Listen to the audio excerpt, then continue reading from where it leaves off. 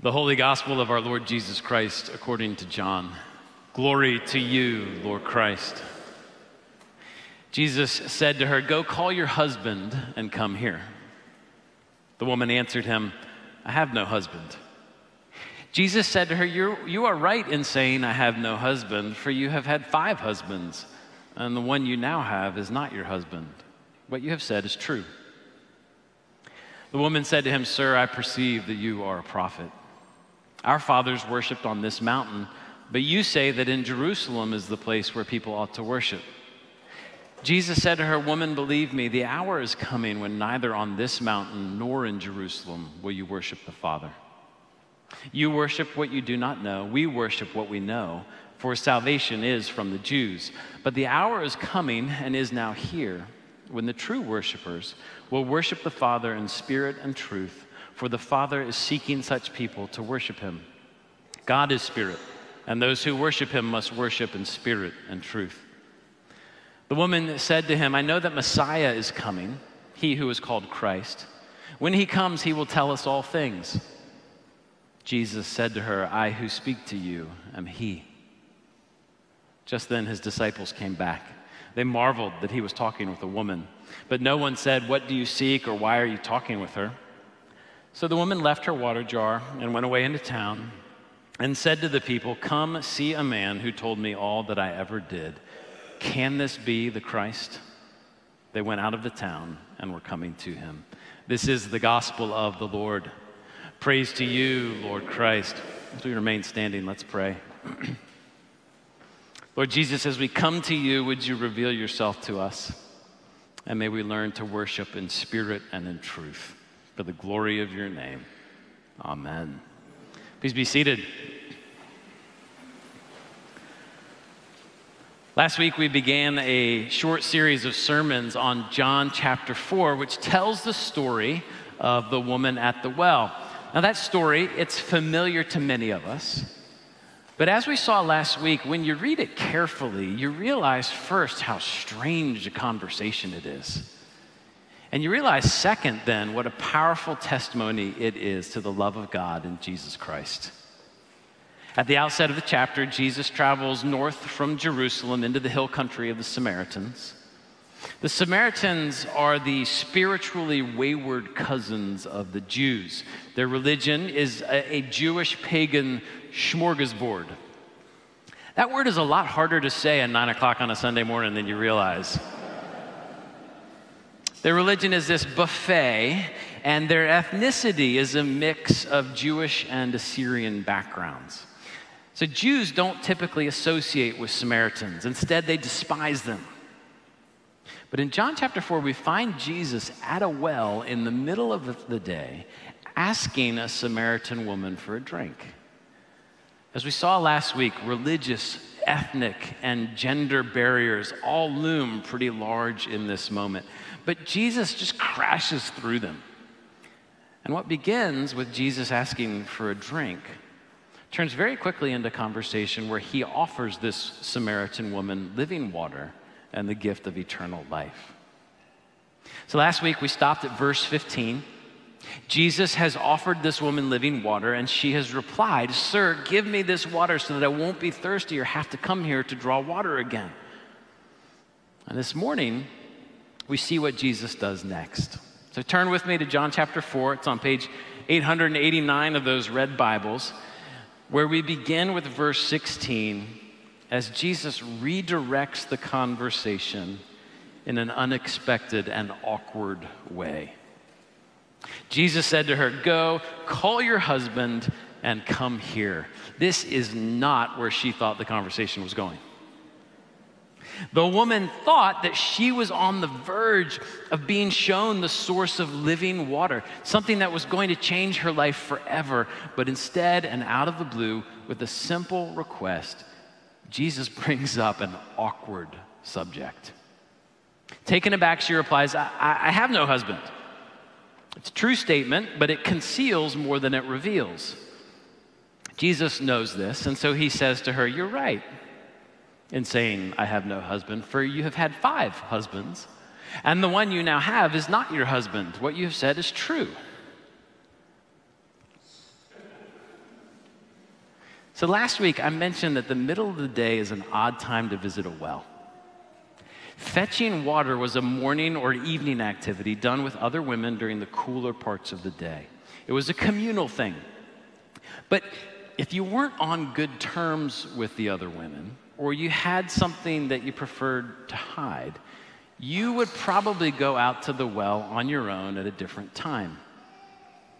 Well, now we know why she might have been there on her own at noon.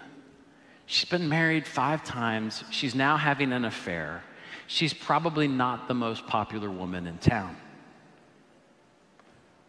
Jesus had broken through the religious, ethnic, and gender barriers that stood between him and this woman with such ease. But now he pauses in front of a new barrier, the barrier of her sin. Now, we don't know many details, nor are we meant to. It's enough for Jesus to know and for the woman to know that he knows. What we are meant to see is as simple as it is painful and awkward. Her sin stands as a barrier between her desire for living water and her ability to receive it.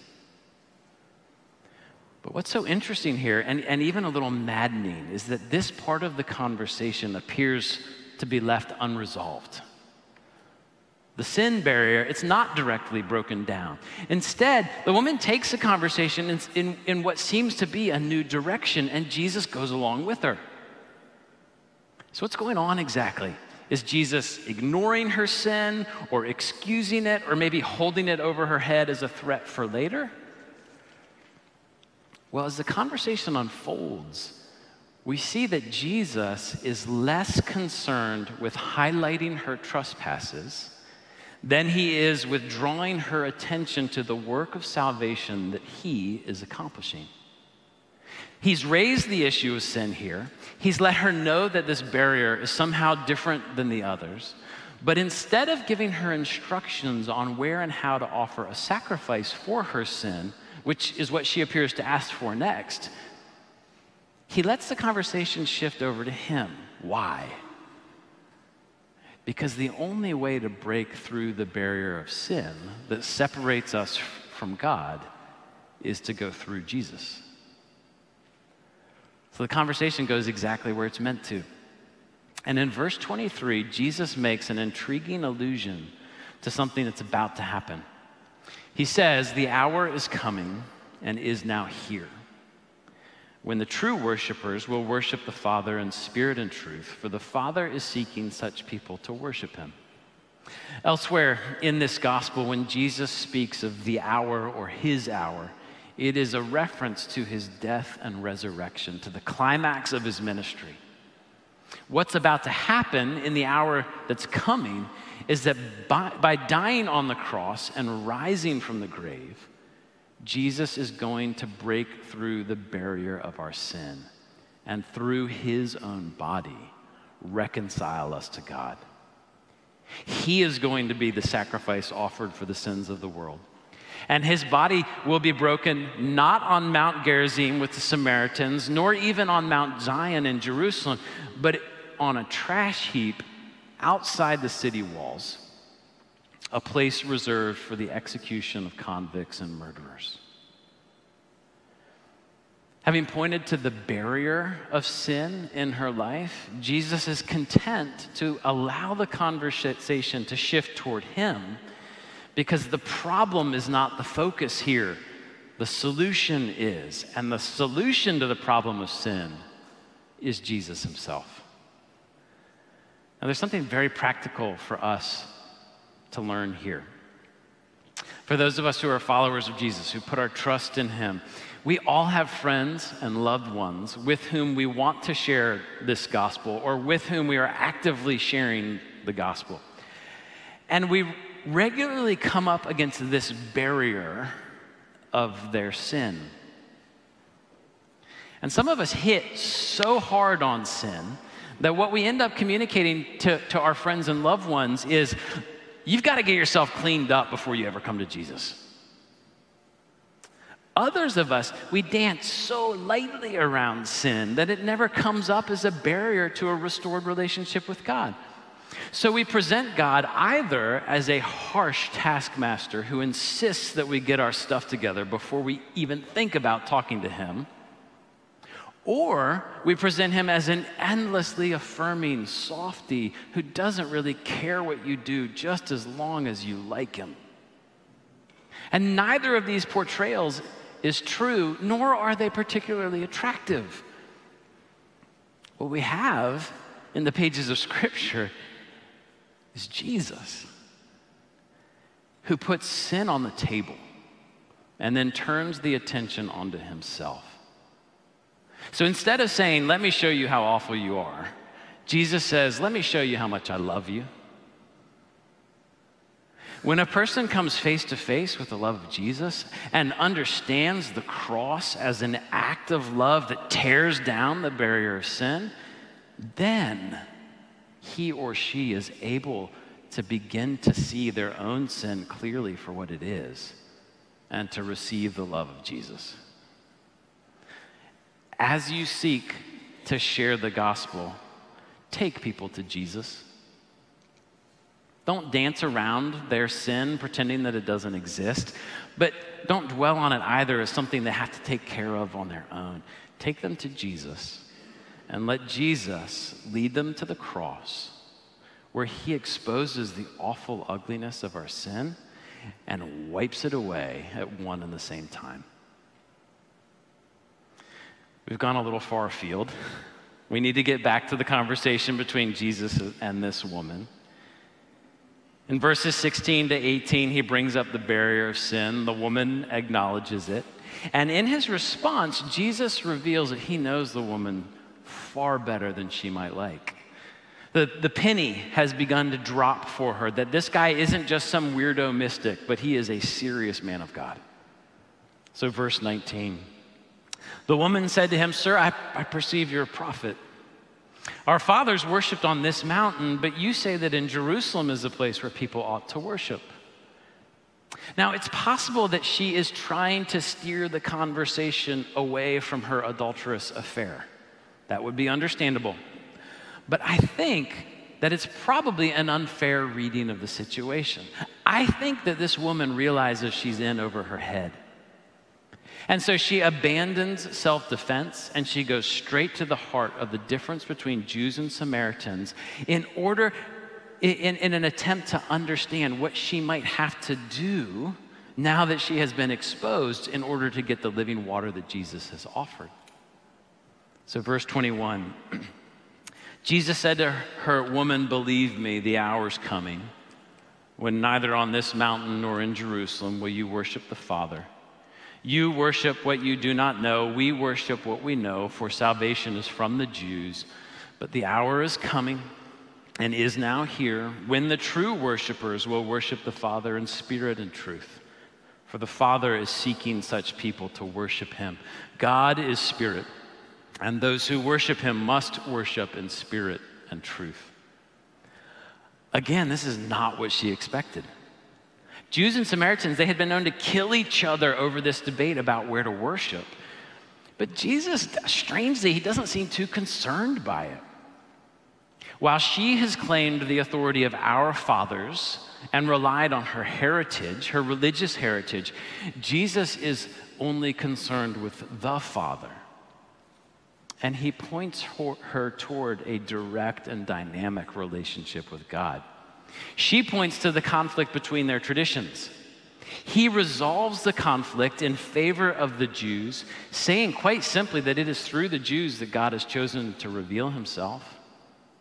While the Samaritans had the first 5 books of the Bible and considered them to be scripture, they didn't know the prophets or the Psalms. Their picture of God and their understanding of how he works was incomplete. In a single phrase, Jesus throws her religious tradition, her religious heritage under the bus. But he doesn't linger there. He doesn't mock her. He shifts focus immediately, because this is not ultimately a battle between traditions. It's not about where you worship, but whom you worship. And the God about whom Jesus speaks is Father to both Jews and Samaritans. He offers salvation to all and is actively seeking those who will worship him, not according to the dictates of a particular sacrificial system, but in spirit and in truth. But what does he mean by this invitation to worship in spirit and truth, which is the crux of our passage? When Jesus says that God is spirit, what I think he's doing is establishing a contrast between us and God. Human beings are embodied, finite, limited creatures. We're characterized by our physical properties. God, on the other hand, is invisible, unlimited, infinite. We know each other because of what we look like. We know God by his character and by his actions, not by what he looks like or where he lives. God the Father isn't limited to one place at a time. He's spirit, invisibly everywhere all at once. And that's why God cannot ultimately be tied down to a single place of worship. He can't be domesticated, which is what both the Jews and Samaritans had tried to do. Jesus says that neither Gerizim nor Jerusalem are going to matter in the end. If God so chooses, he can be worshiped anywhere because he reigns everywhere. So God must be worshiped in spirit, in recognition of his nature, understanding that he's everywhere and knows everything. But there's a catch here, and it's a big one. We can't know him unless he reveals himself to us. We can't find him on our own. In order for us to know God and to worship him as he is in spirit, he must reveal to us the truth about who he is. And the woman senses this. Verse 25, the woman said to him, I know that Messiah is coming, he who is called Christ. When he comes, he will tell us all things. Bingo. She knows that there is a word to come, a man from God who will set the word aright and show the way to God. And in his reply to her, Jesus sets her heart on fire. Verse 26, Jesus said to her, I who speak to you am he. In other words, as Jesus himself is going to say in just a few chapters, I am the way, the truth, and the life. If you want to worship God in spirit and in truth, you are going to have to go through me. In order for us to worship God in spirit, we have to know the truth about who he is. He must reveal himself to us. And he's done that by becoming one of us in Jesus Christ. The God who is spirit took on flesh, and he sought us out. This scene with the Samaritan woman, it's more than just a single encounter with a lone woman. It's a symbol. It's a metaphor for the way Jesus approaches each and every one of us. God has come to us through Jesus Christ. And in Jesus, God comes to all people everywhere. The barriers of race, social status, gender, and even religious tradition can't stand before him. He knocks them all down, and he invites each of us to taste living water, eternal life. The gospel is a universal message for all people throughout all time. But the gospel is also an exclusive message. Jesus is the only way to God. There are no other pathways to the presence of God or to the promise of peace. Jesus is the only one who can make good on the offer of living water and everlasting life, because he's the only one who has broken down the ultimate barrier between us and God, which is our sin. So the gospel is universal and it's exclusive. Anyone can come to know God, but only through his son, Jesus Christ. Now, we live in a world that says that truth is an individual thing, something that we determine for ourselves, something we can only discover deep within our hearts. Truth is malleable, it's adaptable to our will, which is why people say things like, find your truth, be true to yourself, you be you. That's a real favorite around our house. You be you, when we're making fun of each other, when we're trying to correct our children. But as appealing as it is to be the master of your own universe, that is not the universe we live in. We don't determine what's true. We can't. We're bound by the laws of physics just, as a starter. We don't find meaning on our own. Truth is something we have to be shown. Meaning is something that we're given. But hear this, people don't find Jesus on their own. When they look deep inside themselves, he is not there. Our friends and our loved ones need to be shown who Jesus is and why he's worthy of our trust and praise. They need to encounter him. They need to meet him in the middle of the day in a familiar place and get to know him, hear him out, consider his claims, which is exactly what happens with the woman at the well. At that crucial moment when Jesus reveals to her that he is the Messiah, at that crucial moment, that's when the disciples come back and interrupt them. These guys had great timing.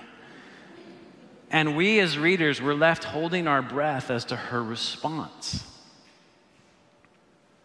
Leaving her water jar on the rim of the well, she returns to town and she says to her neighbors, "Come and see a man who told me all that I ever did. Could this be the Christ, the Messiah?" Now you can do this too. And I have a suggestion as to how. If you have a friend or family member you would like to introduce to Jesus, don't try to tell them about Jesus in your own words. Ask them to read the Gospel of John with you. Read a chapter or two at a time and then sit down and talk about it. That's it. The Jesus that we meet in John's Gospel is so strange and compelling, so unpredictable and yet so consistent, so honest and yet so incredibly loving, that the truth about who he is becomes increasingly irresistible as you read. Yes, it can be hard to understand, and you will not have all the answers to the questions that your friends will ask. But true things, they are often hard to understand, and people respect it when we don't have all the answers. Reading a gospel together gives you the chance to let the Bible speak for itself and to let Jesus introduce himself on his terms, just like he did to the woman at the well. God has sought us out. And he's invited us to worship him in spirit and in truth. Through his Son, Jesus Christ, he has broken down every barrier and offered us living water. Let's give him thanks in prayer.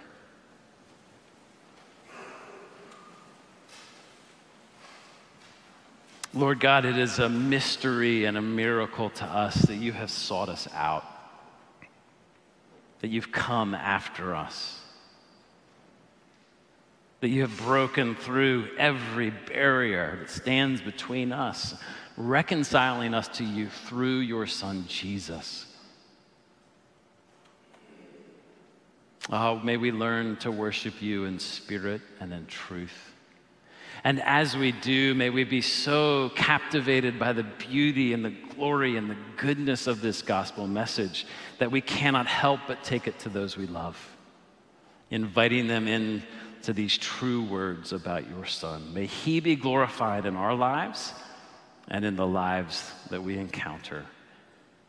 In Jesus' name we pray. Amen.